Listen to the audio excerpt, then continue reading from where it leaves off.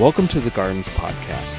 This message titled Sabbath, Defining Rest was given by Bill Dogtrum and is the fifth in our series, Who We Are, Defining Community Through the Ten Commandments. We are slowly wandering through the way that God has chosen to define community in the 10 words that are most comfortably known to people as the 10 Commandments, even though, as we've said the last couple of times, the word command or commandment doesn't appear in the original text of either Exodus or Deuteronomy. Instead, they're just called the 10 words, the 10 ways of framing what it means to be the people of God. And you'll know I'm going to try and do a duet here. He's got me beat, or she does.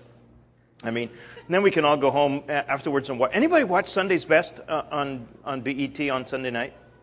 It's like American Idol, but it's for worship leaders in usually African American churches, but it's just wonderful. So I go home and have church all over again. Anyway, sorry. What God has chosen to do is call a people to be His ambassadors, to be His representatives, to stand in that middle ground, in kind of this intermediary role, representing as a kingdom of priests, God to the people and the people to God. But He knows that it requires a certain kind of person, a certain kind of people to do that. And the kind of the frame that defines what kind of people can do that is the word holy.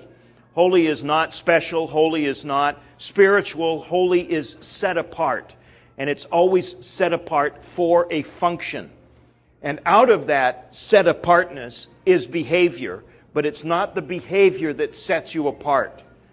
It's the fact that God has declared His people holy, that now behavior is implied. Right? Does that make sense?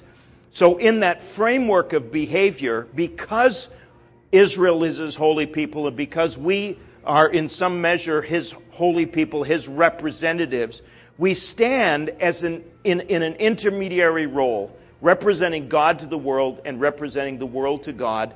And the frame of reference within which we do that is defined for us by these 10 words. We are not going to be very effective representatives of God if we have other gods before Him. We will lose our place in the world if we have other gods before Him. This took Israel about 500, 600, 700 years to finally get right. We will not serve God or the world well if we make graven images. Because in the making of graven images, it's not God who is defaced, it's us who are defaced. Because we are intended to be the image of God. Genesis chapter 1, 26, 27, 28 makes the point that God has created His people to be His image. So when we make an image like a calf, or like a bull, or like a goat, or like some mythical creature, and direct our heart's attention towards that in worship, it is demeaning to us, one, and two, it has the effect of shaping our souls to become like that which we worship.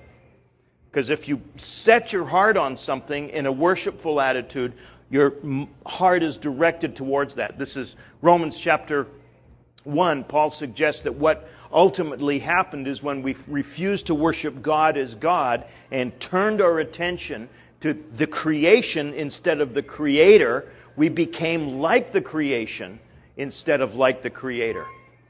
And our hearts turned to animal desires and on and on and on and on the list goes. All right? So we need to have no other gods before Him. We need not to make any graven images. 2 weeks ago, we talked about how we need to be honoring and respectful of the name that He has given us as a primary way of shaping the reality of the people that we care for. Remember, the name is not just the word or the kind of the name badge of God. It is His character.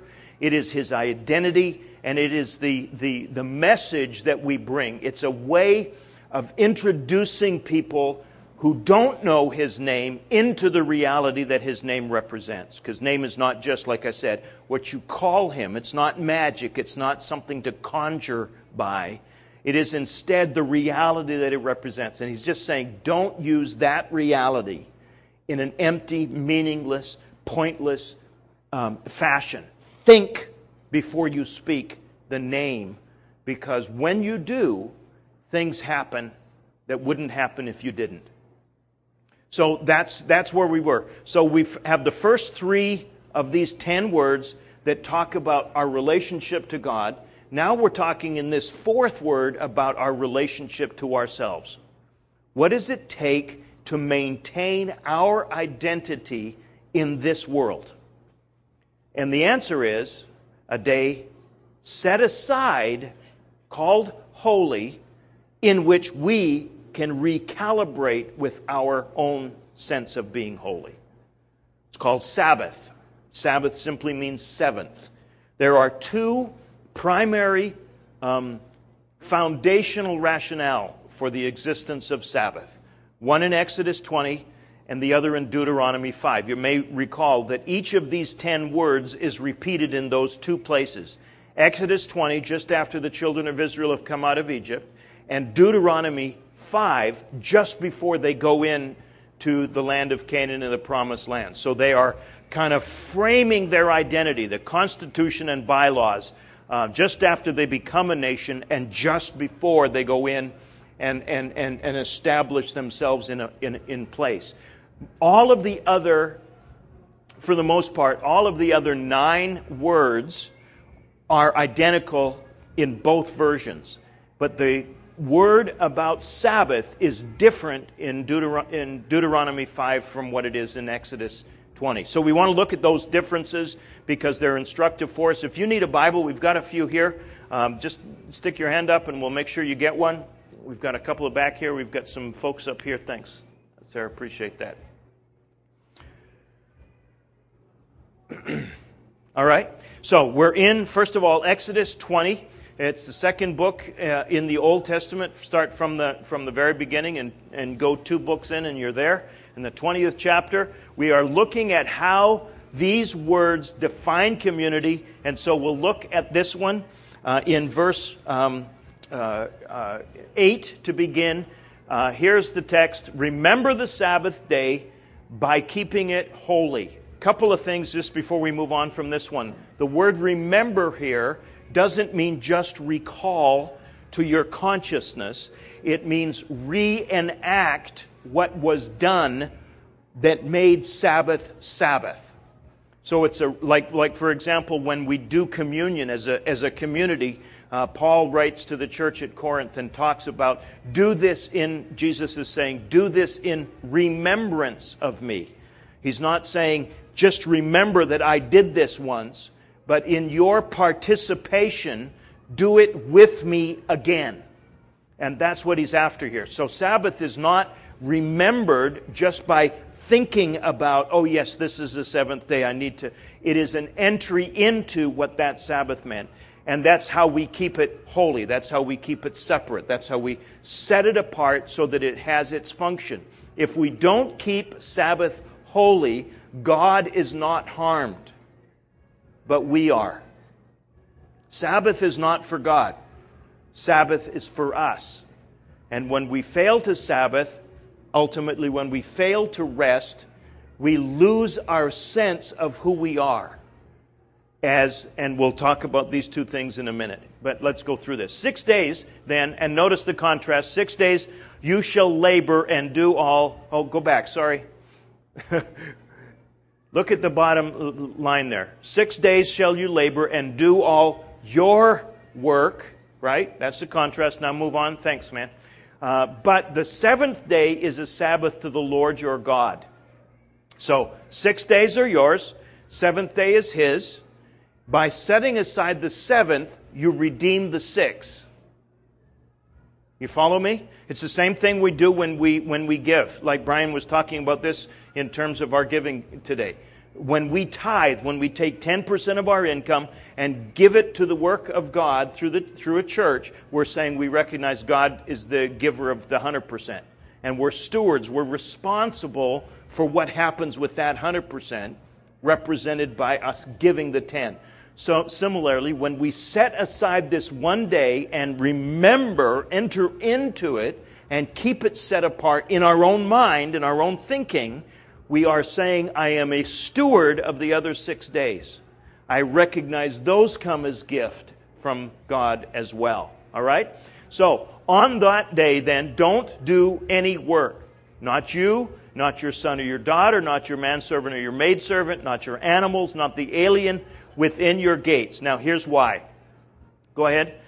For in 6 days the Lord made the heavens and the earth and the sea and all that is in them, but He rested on the seventh day. Therefore, the Lord blessed the Sabbath day and made it holy. So the rationale for Sabbath in Exodus 20 is the fact of creation. The fact of creation. And when we enter into Sabbath, when we remember what it's about, how many of you know God didn't rest because He was exhausted at the end of creation? Sabbath does not come, rest does not come because God is exhausted. Anybody who can speak and universes occur is not likely to be worn out. Right? So it's not about rest as result, it's about rest as foundation. So that the seventh day serves as a platform, a foundation for the 6 days that follow. We don't, in other words, work towards rest. We instead work from rest. The other way that this gets conceptualized, how are you all doing? Is everybody, yeah? You doing okay? Yes, that's what it means.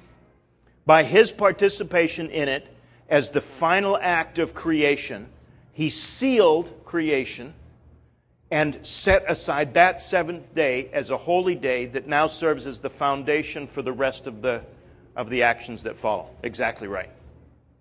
Okay?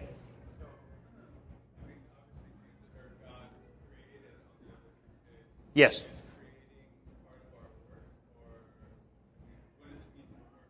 Yeah.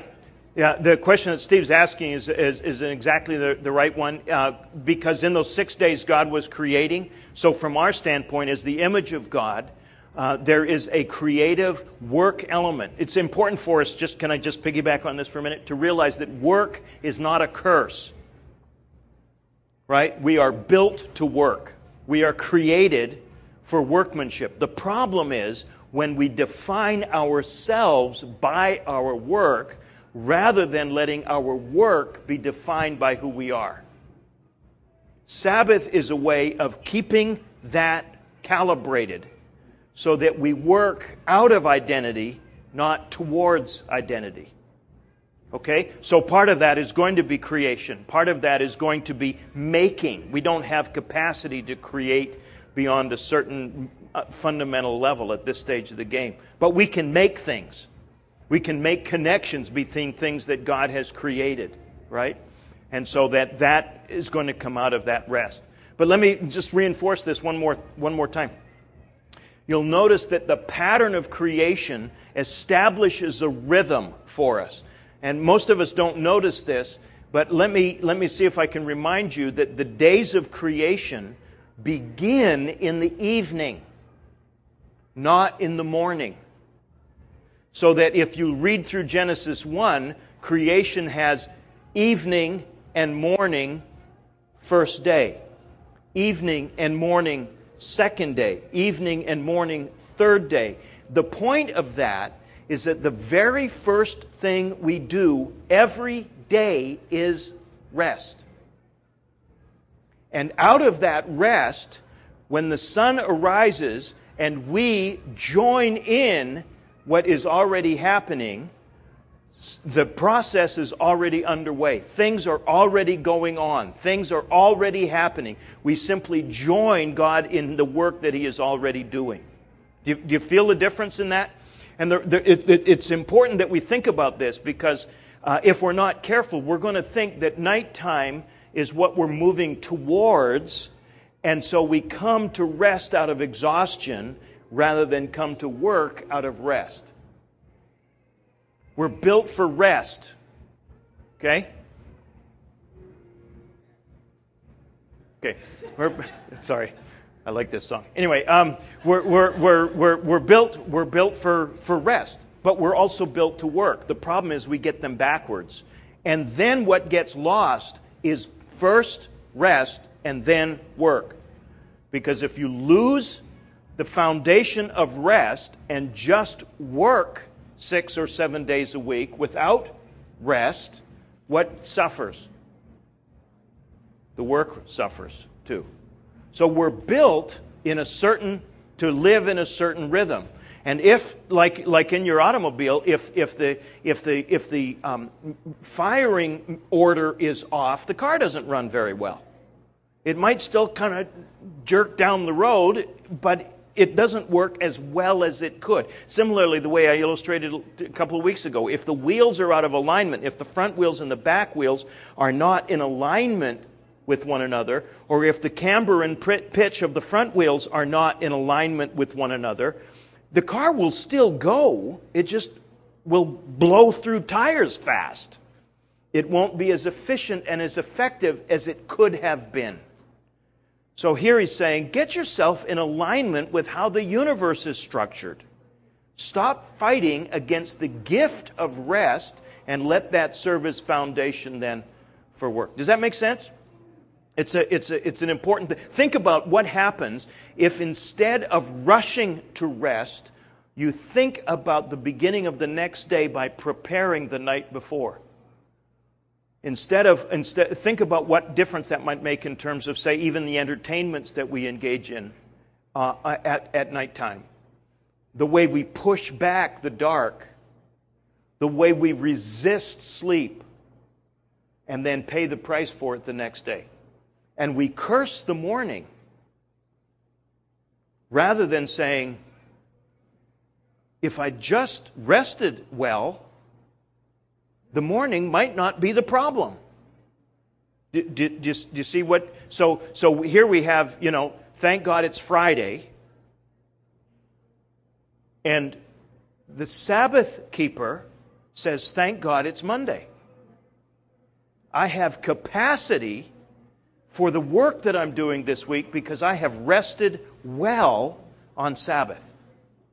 I have capacity for the things that give the expression to the meaning of my life, the creativity of my soul. Any of you creative folks, poetry, songwriters, we need rest to work out that creativity. People who are solving problems. How many of you have found a problem that you've been working on? Maybe you write code for software. And you're trying to figure out how to solve a problem. Inevitably, at least some of the creative people that I have talked to in this regard say that often the solution that they're seeking comes to them in rest. Right? The lyric of the song, the melody, the hook on the melody, or the bridge comes, or a problem that you're having with a coworker, who knows what it is? But that rest is meant. That's why the Psalm says that He gives to His beloved in their sleep. Sometimes, can I just put it this way? God can hardly wait for you to go to sleep so He can get to work. So that when you wake up, nothing important begins. Nobody's waiting in the universe for you to show up so the universe operates. Sabbath is just a way of humility. It's saying, nothing stops when I go to sleep. Nothing starts when I wake up. I join in what God is already doing and bring my contribution out of the rest that He has given me. So Jesus says, come unto me, all you who labor and heavy laden. And the very first thing we receive from Jesus is rest. Okay? So that's Exodus 20.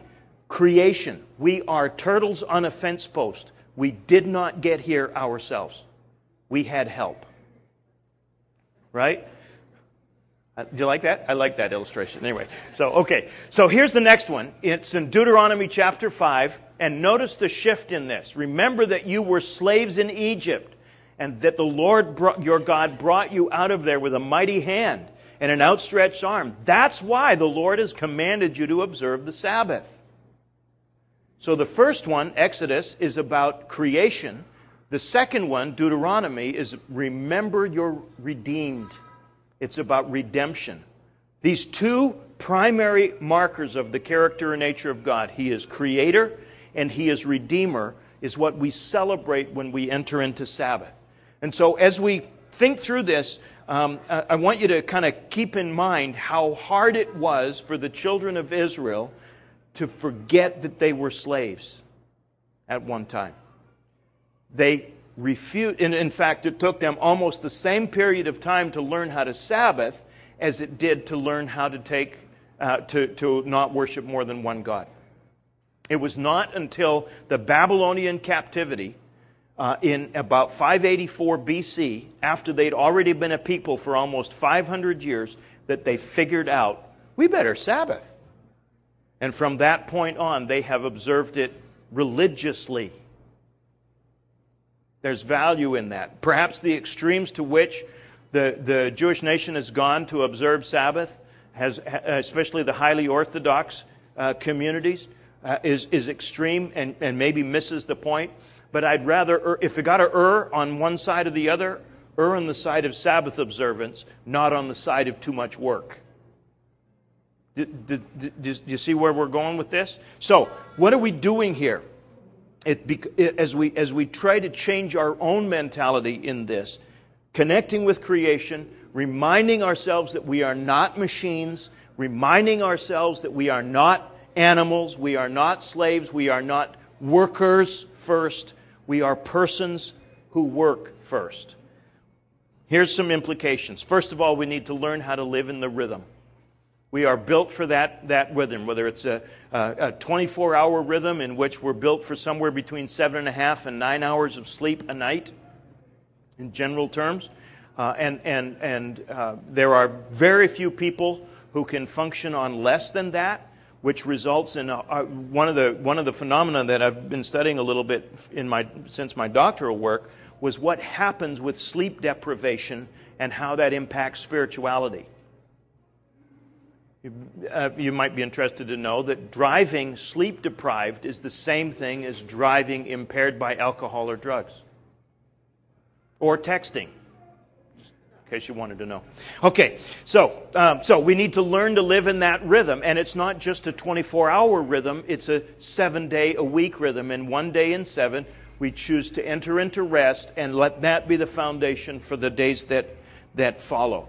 Sabbath is furthermore a way of defining or understanding ourselves as the recipients of creation and of God's action towards us as Redeemer. It's a weekly reminder that you are valuable, that you are not an animal, that you are not, in the mechanistic scientific worldview that we live in, a machine. I was reading a book an article this week by a scientist named Edward O. Wilson, a little book called Consilience, which is a fascinating study, but his philosophical predetermination is that persons are machines, that the mind, the brain is a machine, that it is the firing of neurons, that it's simply a collection of electrical impulses, that there is in fact no free will. You are the product of the shaping of the mechanism that is your brain.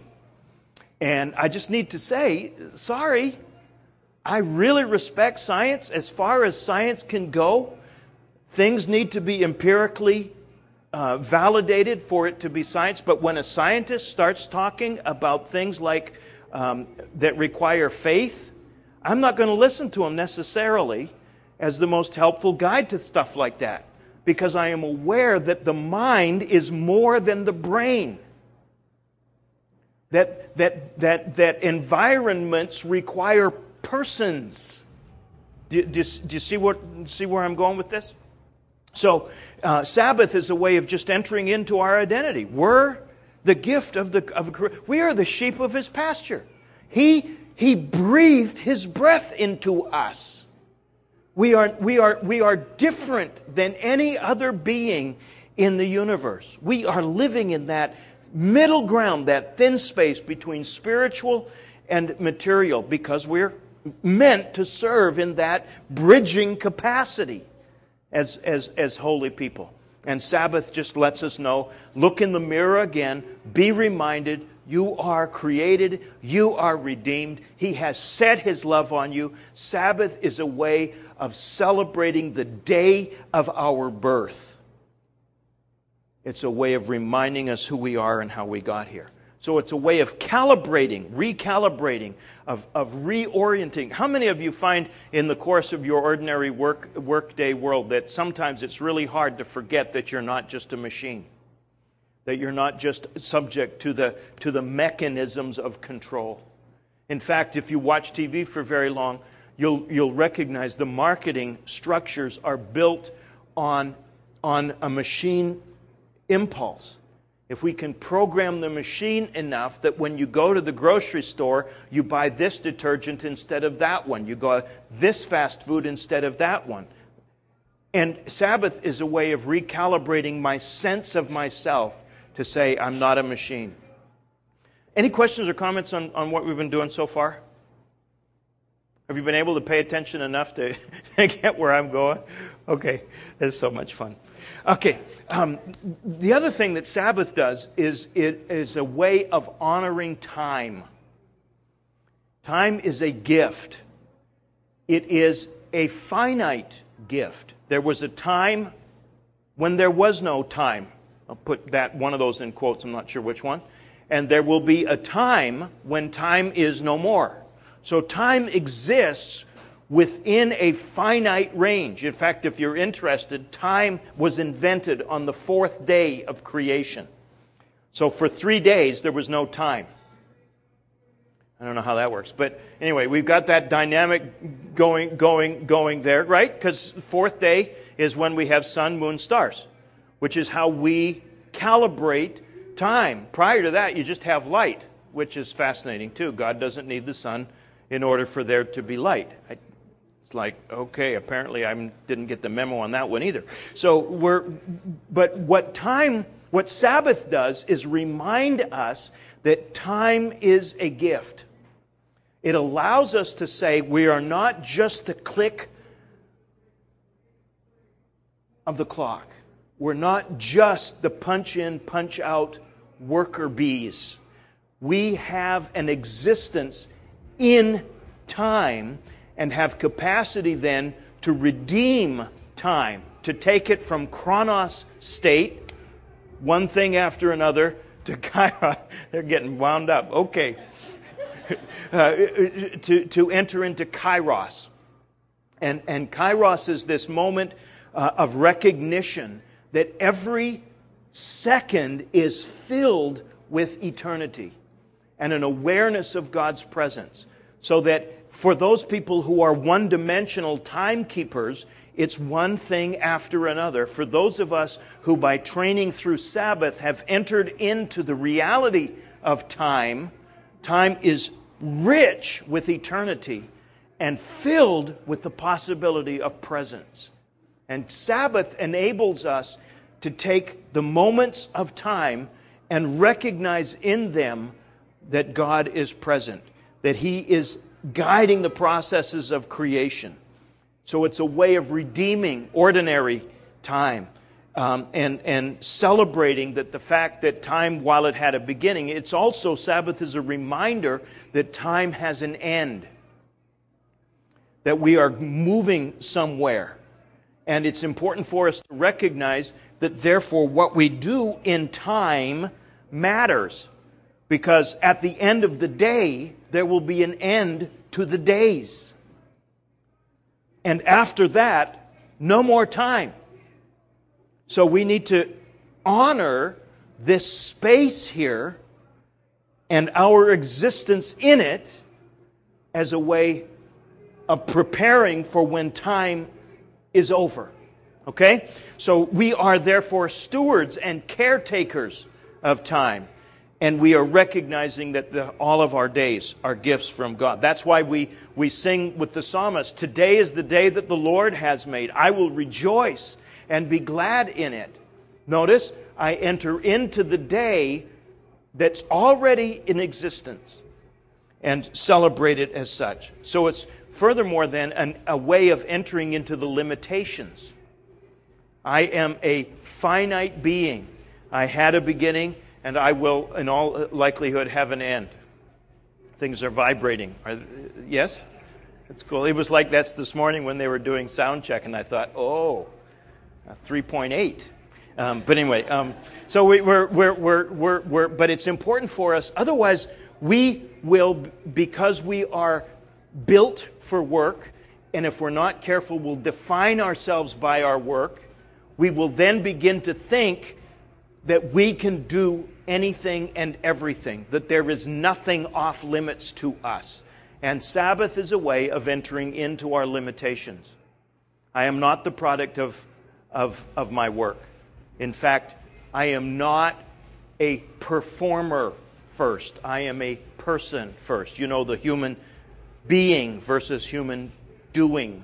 You've heard that language used. And it's important for us in Sabbath to recognize, because I am created, I can work, but I'm valuable whether I do or not. This is really critical for us.